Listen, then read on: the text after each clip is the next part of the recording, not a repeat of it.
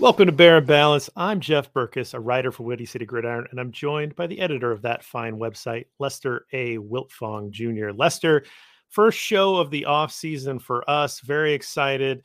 We've got a lot to talk about, and we've got a great guest today. We do. I'm excited. We'll get to him in just a second here. You know, it's a great time to be a Bears fan. I mean, this is the hope season, coming off the 3-14 season. Of course, is just brutal. But you know, we had a good time watching the Justin Fields' his development. You know, some of the young players look nice, and you know, number one draft pick, about $100 million in cap space. Hope is there for Bears fans right now. Yeah, absolutely. You had EJ Snyder on just last night, right? Talking about the Shrine Bowl. So you got to talk to my other podcast partner about his experience there. He's there with Brett Coleman, bootleg guys. They're doing a lot of really good stuff. Another guy who's doing a lot of really cool draft stuff for Windy City Gridiron. And of course, his work on Barroom is Greg Gabriel. And we are really thrilled to welcome Greg Gabriel to Bear and Balance. Greg, welcome. Well, hi, how you guys doing? I finally see your faces. We talk on the phone, we email each other, but I've never seen anybody's face. So good to see you guys. Technology is a beautiful thing. I'm very tech deficient for the most part, but yeah, it's good. Yeah, it's good to finally have a chance to meet face to face. Like I said, we've talked on the phone quite a bit, obviously email, text all the time, but you know, it's good to kind of get on here and talk about it because you know you have a great perspective. You know, you're down at the Shrine Bowl, you're involved with the Shrine Bowl, and you know it's a great time. Are you excited for the Bears' upcoming off season? Yeah, you think you have to be, but having sat in the office for as long as I did, you know, I you see stuff on Twitter and not that I'm trying to be obnoxious or anything, but it's not close to reality. Yeah. And, you know, I think right now, as of today, there's 94 million in cap space because there's guys, you know, draft choices that outplayed their contract, so to speak. So they get incentives added. So they're making more money in the last year of their rookie contract. So that took some money away, and they're going to have to extend some players that they want to extend. But they also got to save money for some big extensions down the road, including Justin Fields. And speaking of Justin Fields, some of these rumors that have been going around in the last week that, you know, the Bears were trying to move him. Now, I believe there could be some teams that may have called and say, is he available? But for them to say, we're thinking about chopping, it was the most ludicrous thing I have ever heard in all the years I've been involved in this. Why would you even think for 1 second that after you've got a quarterback that has been through 2 years, and really this was his rookie year all over again, being that it was a new offense. And when you think about it, he's played in 3 different offenses the last 3 seasons. Yeah. Ohio State, he's in one offense. Then he comes here and he's in Nagy's offense, and now he's in Getsy's offense. So it's like he hasn't settled in yet. And plus they brought in a bunch of new players last year. He had to get on the same page with them. It's a very difficult offense to learn. So I think all they were trying to do this year was really lay the foundation. But you got knuckleheads around the league that are not around the league and in media and stuff that, oh yeah, they might trade him. He didn't do as good as they wanted. So what? So they can take a lesser guy this year? Because there isn't a quarterback in this draft that isn't anywhere close to what Justin Fields was when he came out 2 years ago. Well, I tend to agree with you on that, Greg. And I would say that we don't want to say it too loud because we do want some teams to be interested in moving up into that number 1 pick. But we'll get to that in a minute. I want to talk about the Shrine Bowl. So some of our listeners may not be familiar with your background. You were a longtime scout. You've been in a lot of rooms, a lot of buildings. So you bring a really great perspective. Been writing some great articles on Windy City Gridiron. So if you haven't checked those out, please go to Windy City Gridiron. Check out Greg's byline. He's been doing great work all year, really shedding a light on a lot of things that most of us don't have a good background on. But I want to talk about the Shrine Bowl specifically because you have some level of involvement there. So I want to ask you that up front. Talk to us about the Shrine Bowl, what it's about, and how you got involved. I really got involved a year ago, close to 2 years ago. A friend of mine, Eric Galco, and Eric, I've known Eric for years, but he worked in the XFL like I did. So we were part of XFL 2020 that, because of the pandemic, didn't last too long.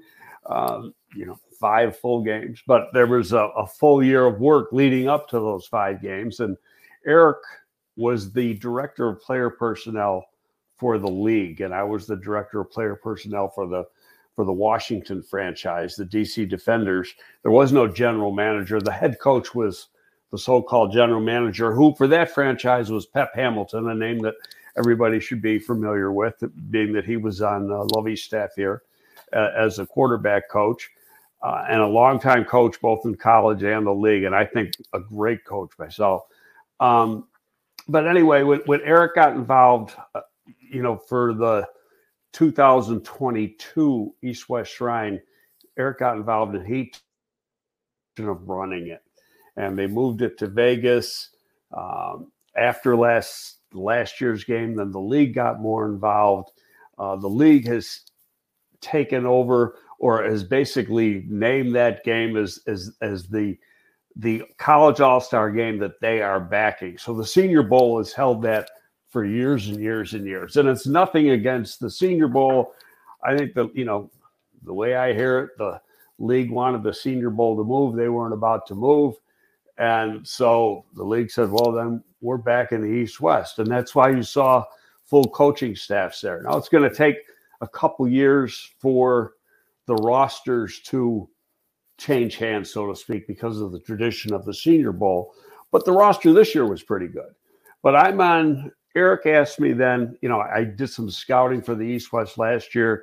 Then this year he asked me to be on the board of advisors with about 4 or 5 other people. So constantly having, phone conversations, just trying to make the product better and get better players. So a lot of that had to do with, getting a hold of agents, dealing with agents, and where it used to be college players couldn't have agents.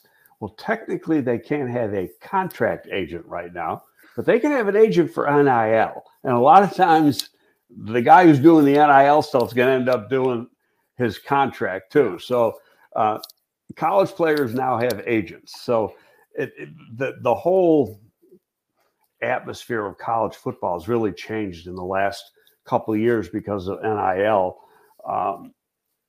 The league wants to tie the East-West game in with the Pro Bowl week. They did it last year. Last year, they got a late start. They didn't have much of attendance. The game kicks off right around now, I think. Yeah. I think I think they sold 25 to 30,000 tickets for that game. Now, going back, and you guys might not remember this because we're going back into the 80s.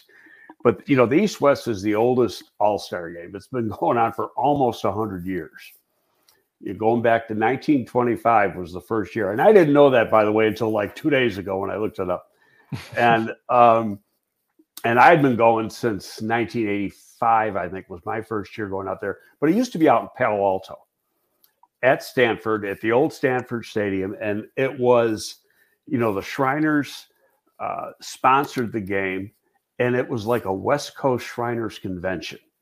And they had that old Stanford Stadium could hold 75,000 people, and it was packed. There were 70 to 75,000 at that game every single year. And the quality of the players was excellent. And then they moved the game out of Stanford. They had it up at the baseball stadium, the new baseball stadium, for a year. And it just the people that were running it just weren't doing as good a job promoting it. It started to go downhill.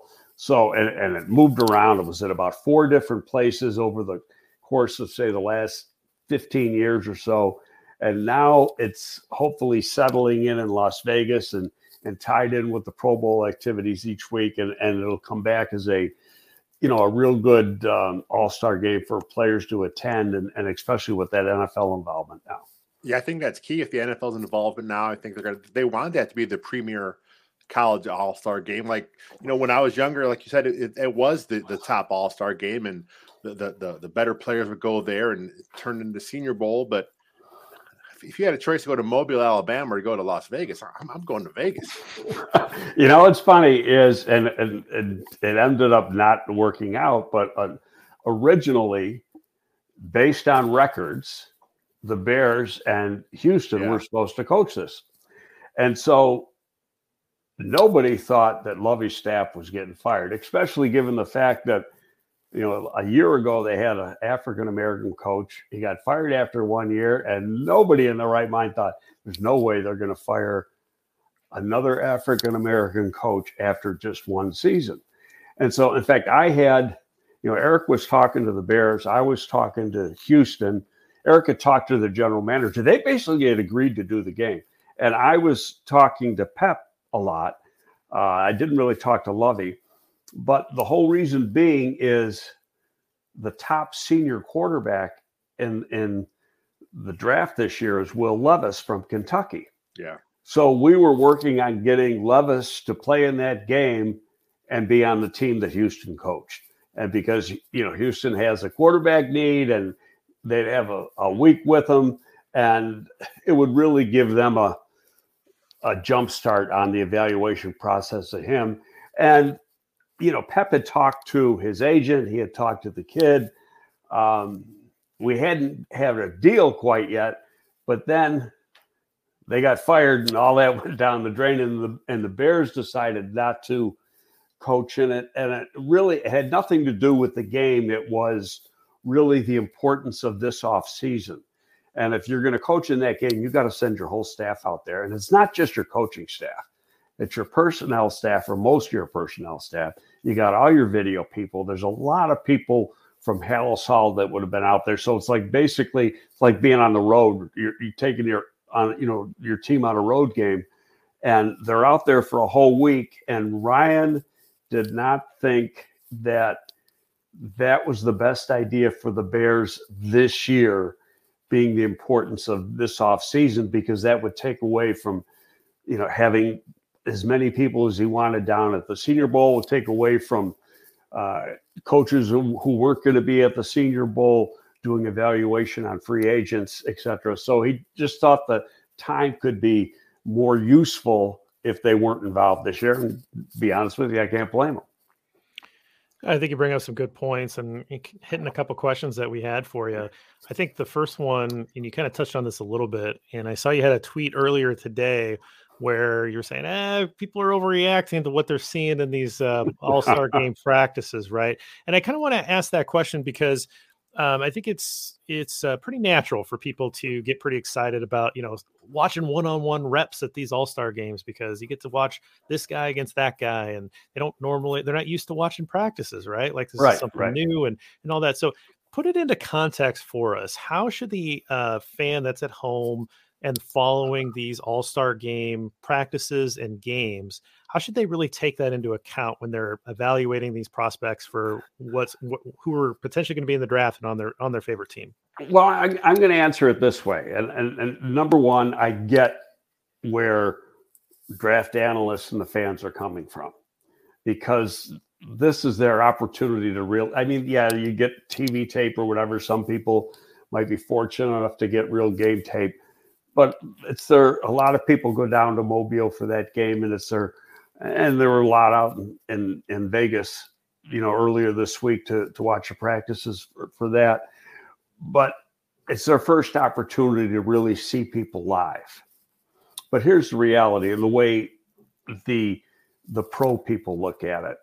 It's just a small piece of the puzzle. The most important part of the process is what they already did from September through November. And in case if they were in a bowl game through December, what they did during the season. Some of these kids now, they haven't played football in over a month.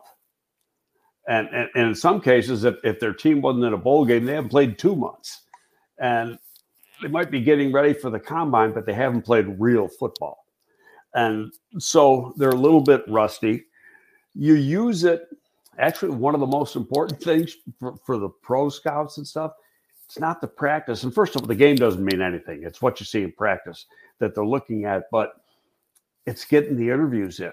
Because at the combine, you're only allowed to interview 60 people. You got 335 people at the combine, give or take a couple. And you always have a huge number of underclassmen that are in the draft.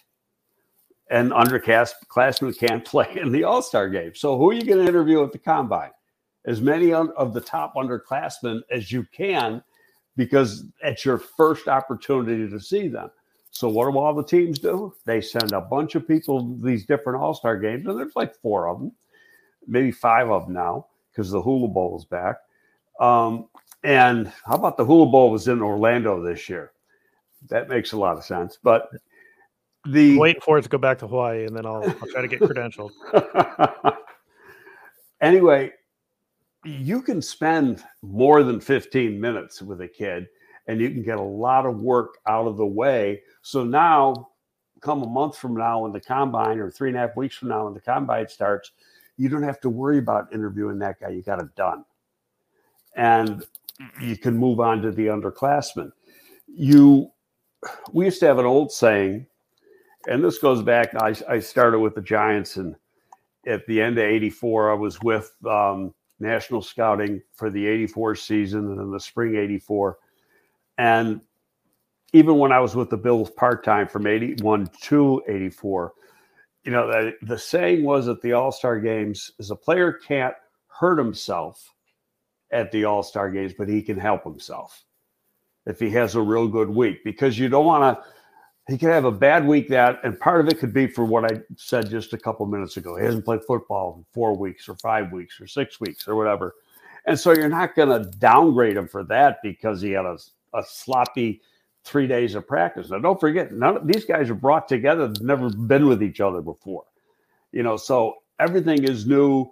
It's a new tailored down offense. They've never worked with these guys as teammates before. So it's all just put together really, really quick. You have a couple meetings, you have a few practices, maybe 2 intense practices. So how can you overreact to what you see in that little bit of time? You don't. So, but if a kid really jumps out, and let's say you catch things in practice that you didn't see during the fall, when you were making school calls during the fall, then you can say, hey, wait, I missed that.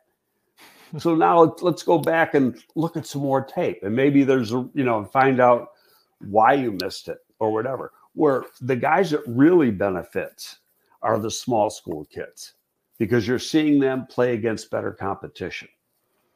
You take an FCS kid or a Division II kid or whatever, and there was a Division III kid that was invited to East West from Quincy College here in Illinois, but he could not. He was at the game, but he couldn't play. He's got a boot. He's got a broken foot or something. But he was there to be interviewed and weighed and measured. Big kid that dominated like Division III competition. But if he could have taken part in the practices, you would have seen how he was able to compete against guys who played at Power 5 type schools during the year. And then you're seeing if he really is a prospect or he was just the big fish in the small pond at Division III. Yeah, it makes a lot of sense. There's a lot of small school guys that are really showing out now, and that's what these staffs are, especially with the East-West, because like you said, it's not the same level as the Senior Bowl quite yet. So you're looking for those diamonds in the rough, those day 3, some undrafted free agent types. So the Bears, you said they didn't want to commit the whole staff, to the whole week down there, but quite a few of the staff was there. I think I saw a picture of you talking to Ryan Poles at some point on Twitter. So there were quite a few members of the Bears staff there, or was the whole staff there in the early part of the practices? Well, Ian was there. Ryan was there. Jeff, I think pretty much the whole scouting staff was there. Yeah. Or close to it. And they stayed through Monday morning and then headed down to Mobile. But the weather, I don't think they were all there Monday because the weather sucked in Las Vegas. It was cold and rainy. It's in the desert. It's not supposed to rain, but it was cold and rainy on Monday. And so I think some of them got out of Dodge a little bit early and went down to Mobile because they had interviews available for them. Even though there's no practice on Monday, there were interviews available Monday afternoon in Mobile. But they were there. I had a nice chat with with Ryan for about an hour, but I can't really say everything's only because then you're betraying confidences. Exactly. And Sure. then Hey, when you get an opportunity to talk again, you say, hey, screw you, No. We would never push that. But I'll tell you, it was a very, very interesting conversation. And I think he really opened up. He gave me a lot of information that'll, I got a pretty good idea of what he wants to do. Yeah. What you want to do and what you can do are always two different things, because you're competing against 31 other clubs. And right now, reality is, and a lot of it's free agency. That comes first. What happens in free agency is going to depend what happens in the draft. People want to have all these mock drafts, but they're meaningless until you get through that first big phase of free agency. And depending on how they're able to acquire players and or lose players in free agency, that'll have a lot to do with what they do in the draft come the end of April. Absolutely. I know that you're involved on the board level of the Shrine Bowl. I know you're invested in a lot of these guys that came to this game. You're there, you're talking to people, coaches, GMs, scouts all across the league. Are there some guys that kind of popped a little bit this week? Like you mentioned, guys that can help themselves, right? Some of the smaller school guys getting a chance to go against some of the bigger school guys. A couple of I got a rosters here, but I hope I got the right ones here. Okay. Because what I do is when a guy kind of jumped out and did something in practice that jumped out, I just marked his name on one of these rosters I have. And then and I don't have one of these in front of me. It must be in my other notebook. But anyway, that told me I got to go back and look at more tape, because it just that he did something that I like. But let me see. I can give you a few names here. I got both rosters here. Yeah. Okay. Looking at the West, I'll just give you a few. Okay, Demario Douglas, a wide receiver from Liberty, jumped out. There's a little running back that's real quick from UCLA, Alan Casimir. He jumped out in practices. Ibrahim Mohammed from University of Minnesota jumped out. Another running back. The cornerback from Minnesota, Terrell Smith. I didn't really look at the DBs that much. Along the line,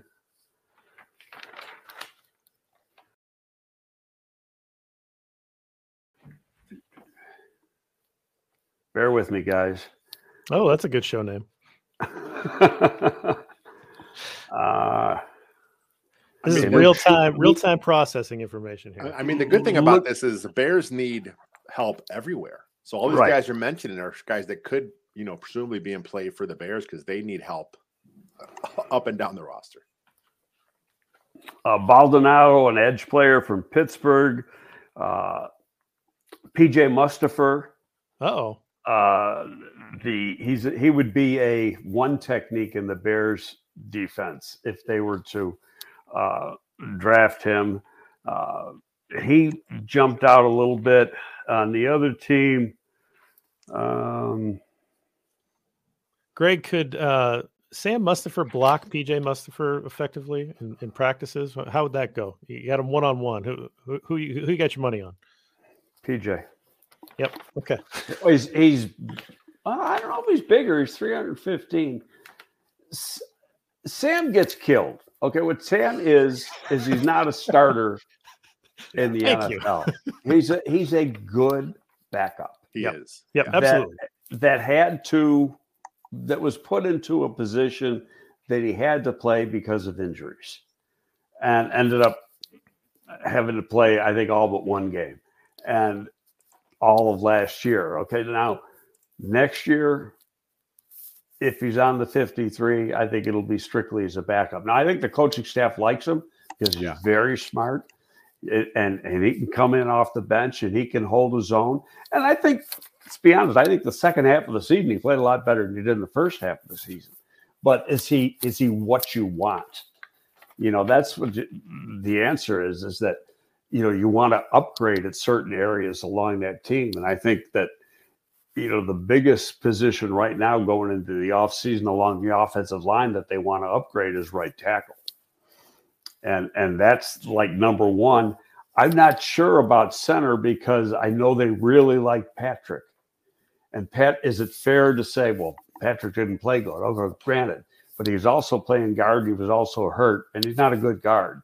But if you look at his tape from 20 and 21 at Green Bay when he was their starting center for, I think, started 14 games in 21 for Green Bay, he played damn good.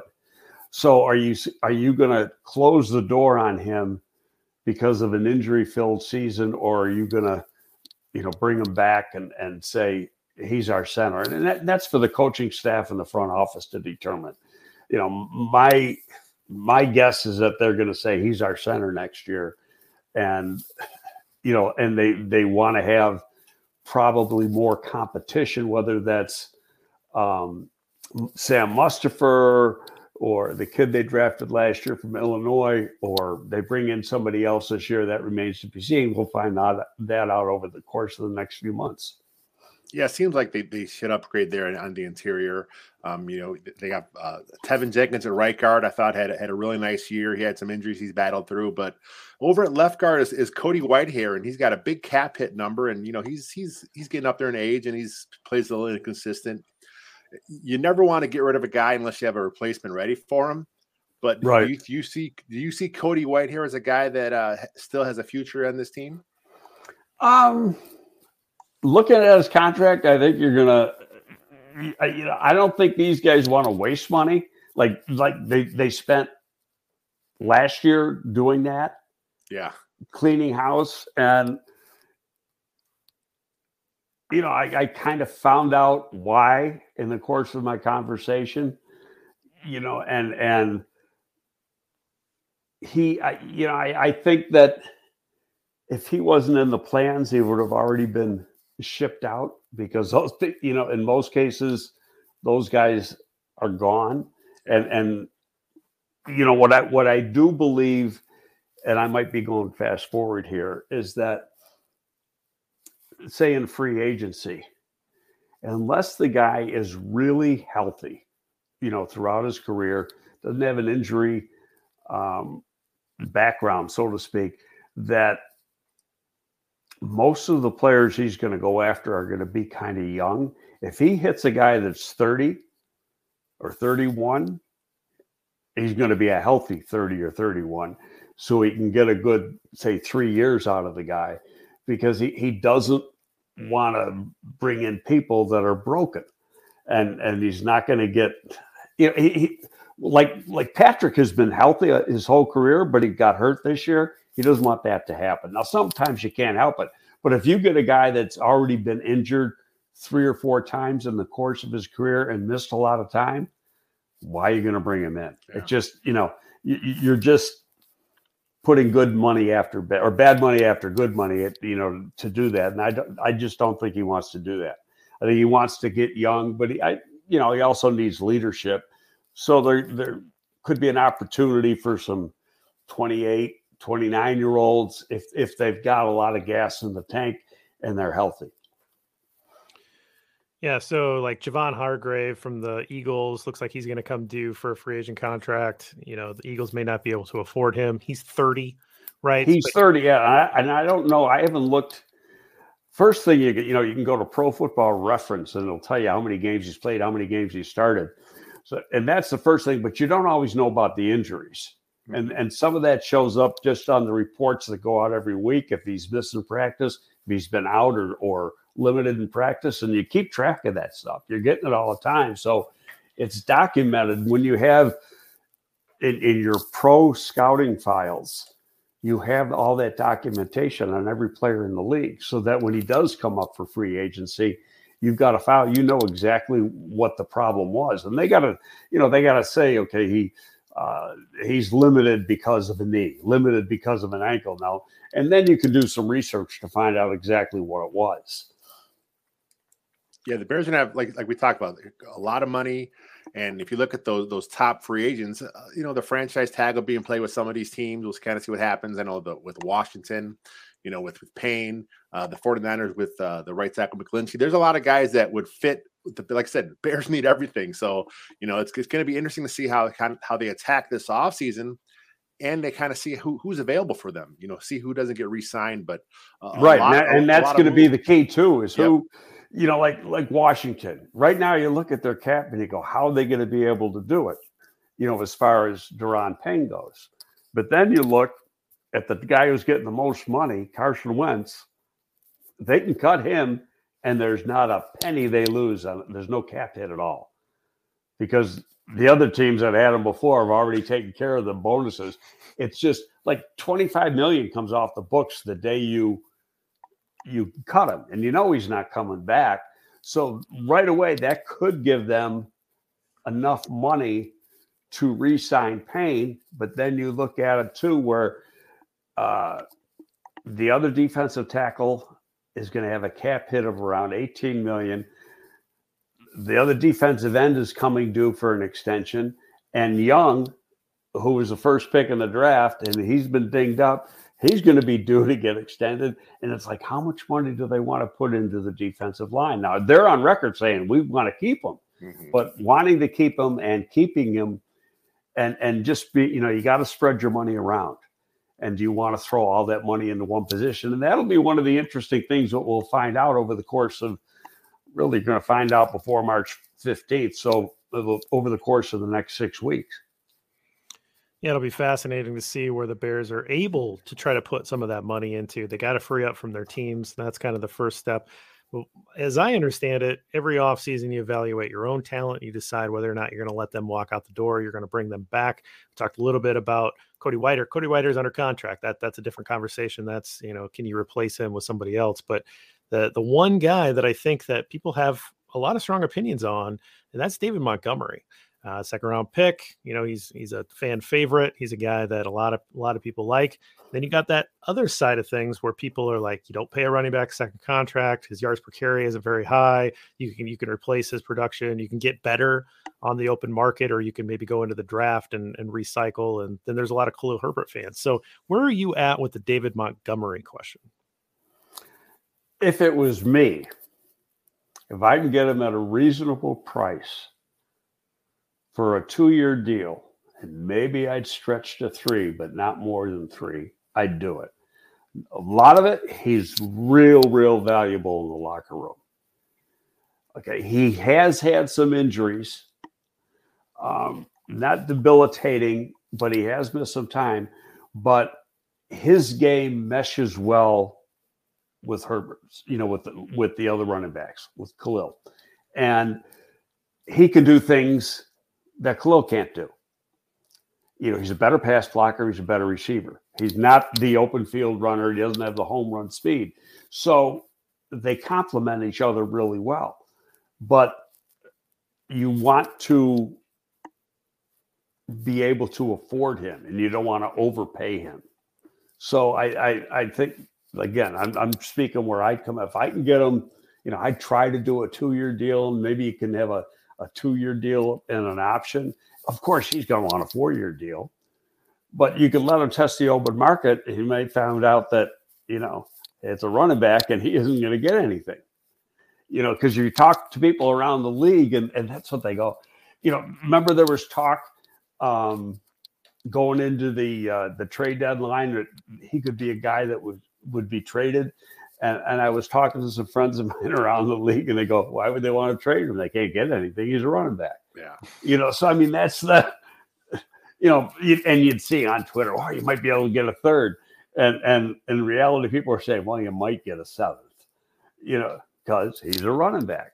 And now then people bring up, well, Barkley might be a free agent. Well, I worked for the Giants for 17 years, and I've got a lot of friends there, and I talked to their director of player personnel out at the East West, who I've known for years. And he is a Mara, even though his last name is Mara. His mother is. He said, no, we're doing everything we can to bring him and the quarterback back. They're both out of contract. Yeah. So that's like plan number one is bring both of those guys back, and they got to find a way to do it.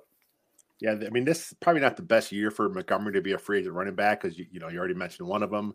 Miles Sanders is a free agent. The guy from the Raiders is a free agent. So there's some guys out there. The Pollard with the Cowboys. So there's a few guys that probably are higher profile than Montgomery. But like you said, those intangibles. His ability, in the passing game. That's key. His ability to pass block and then the leadership in the locker room. I mean, that the leadership in the locker room means a lot because you got to, and sometimes it never gets spoken about, but how key guys are in the locker room with their teammates. It tells you a lot about whether you want to bring a guy back. Sometimes it can mean overpaying him $1 million or something because of his value in the locker room. Oh, that's good stuff. I'm wondering what else you have in store for our readership coming up on the NFL draft. We got a lot of really fun stuff coming up. We're at the All-Star game's happening right now. The Shrine Bowl's happening right now. Senior Bowl's happening here soon.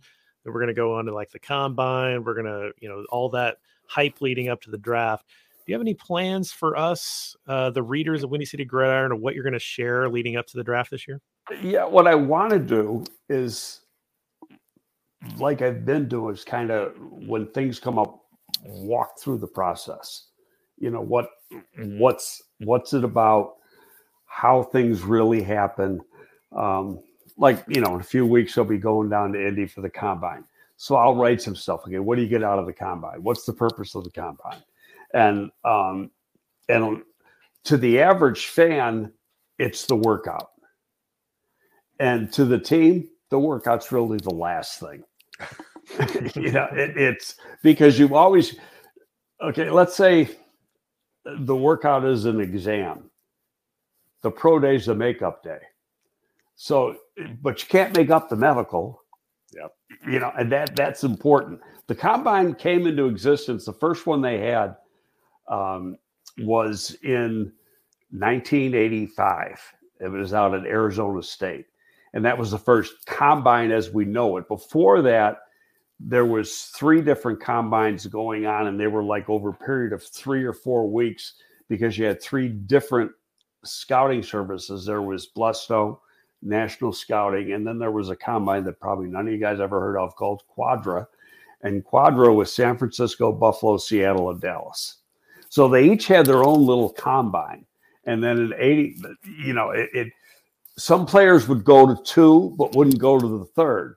And, so it was just kind of crazy. And then they all got together and said, wait a minute, let's just do this all together. And everybody's going to be part of it. And that happened for the first time. And I was at that one. And it was at Arizona State. They picked Arizona State because it's not supposed to rain. And the chance of rain in the month of January, Harry Buffington was running National Scouting at the time, was supposed to be like 8%. In 2 days it rained. So there goes your 8%. And then the following year, it was at New Orleans. Is actually after Super Bowl, the week following Super Bowl 20 that the Bears won. And then the next year was at Indy, and it's been there ever since. Just the St. Elmo Steakhouse just kept everybody coming back, or what's the pull of Indy? Just inside, or the league wants to put it up for bid, and the teams, the personnel people, fight it because it's the location of Indy, the location of. Have you guys been down there for the Combine at all? Okay, no. So you know what it's like. You don't need a car. It's a nice city. I've been to the city a few times. Yeah,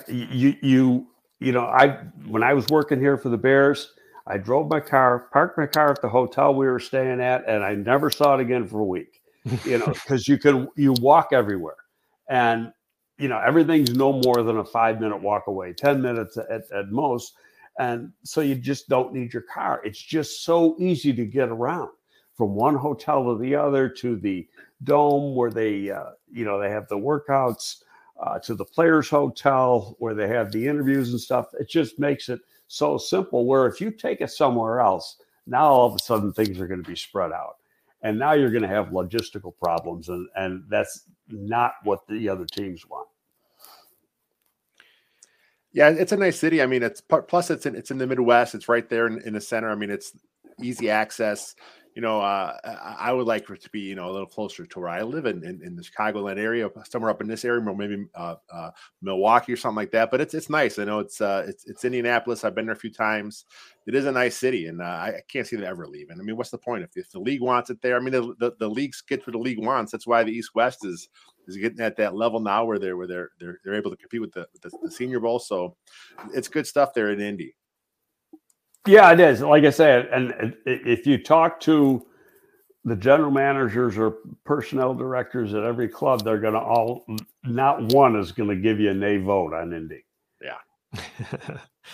Well, good stuff, Greg. I really appreciate you taking the time to come hop on, talk Shrine Bowl with us, talk Bears stuff with us. Really love the work you're doing. Again, I'm going to give it another plug. Go read Greg's stuff on Windy City Gridiron. It's invaluable. You'll learn so much. And of course, I want to let you plug your podcast as well, where people can go and listen to you, even though it's not on the Windy City Gridiron podcast channel, but feel free to plug where everybody it's Gabriel Talks Football on the Barroom Network. And, once a week, actually now it's going to be every other week during the off season.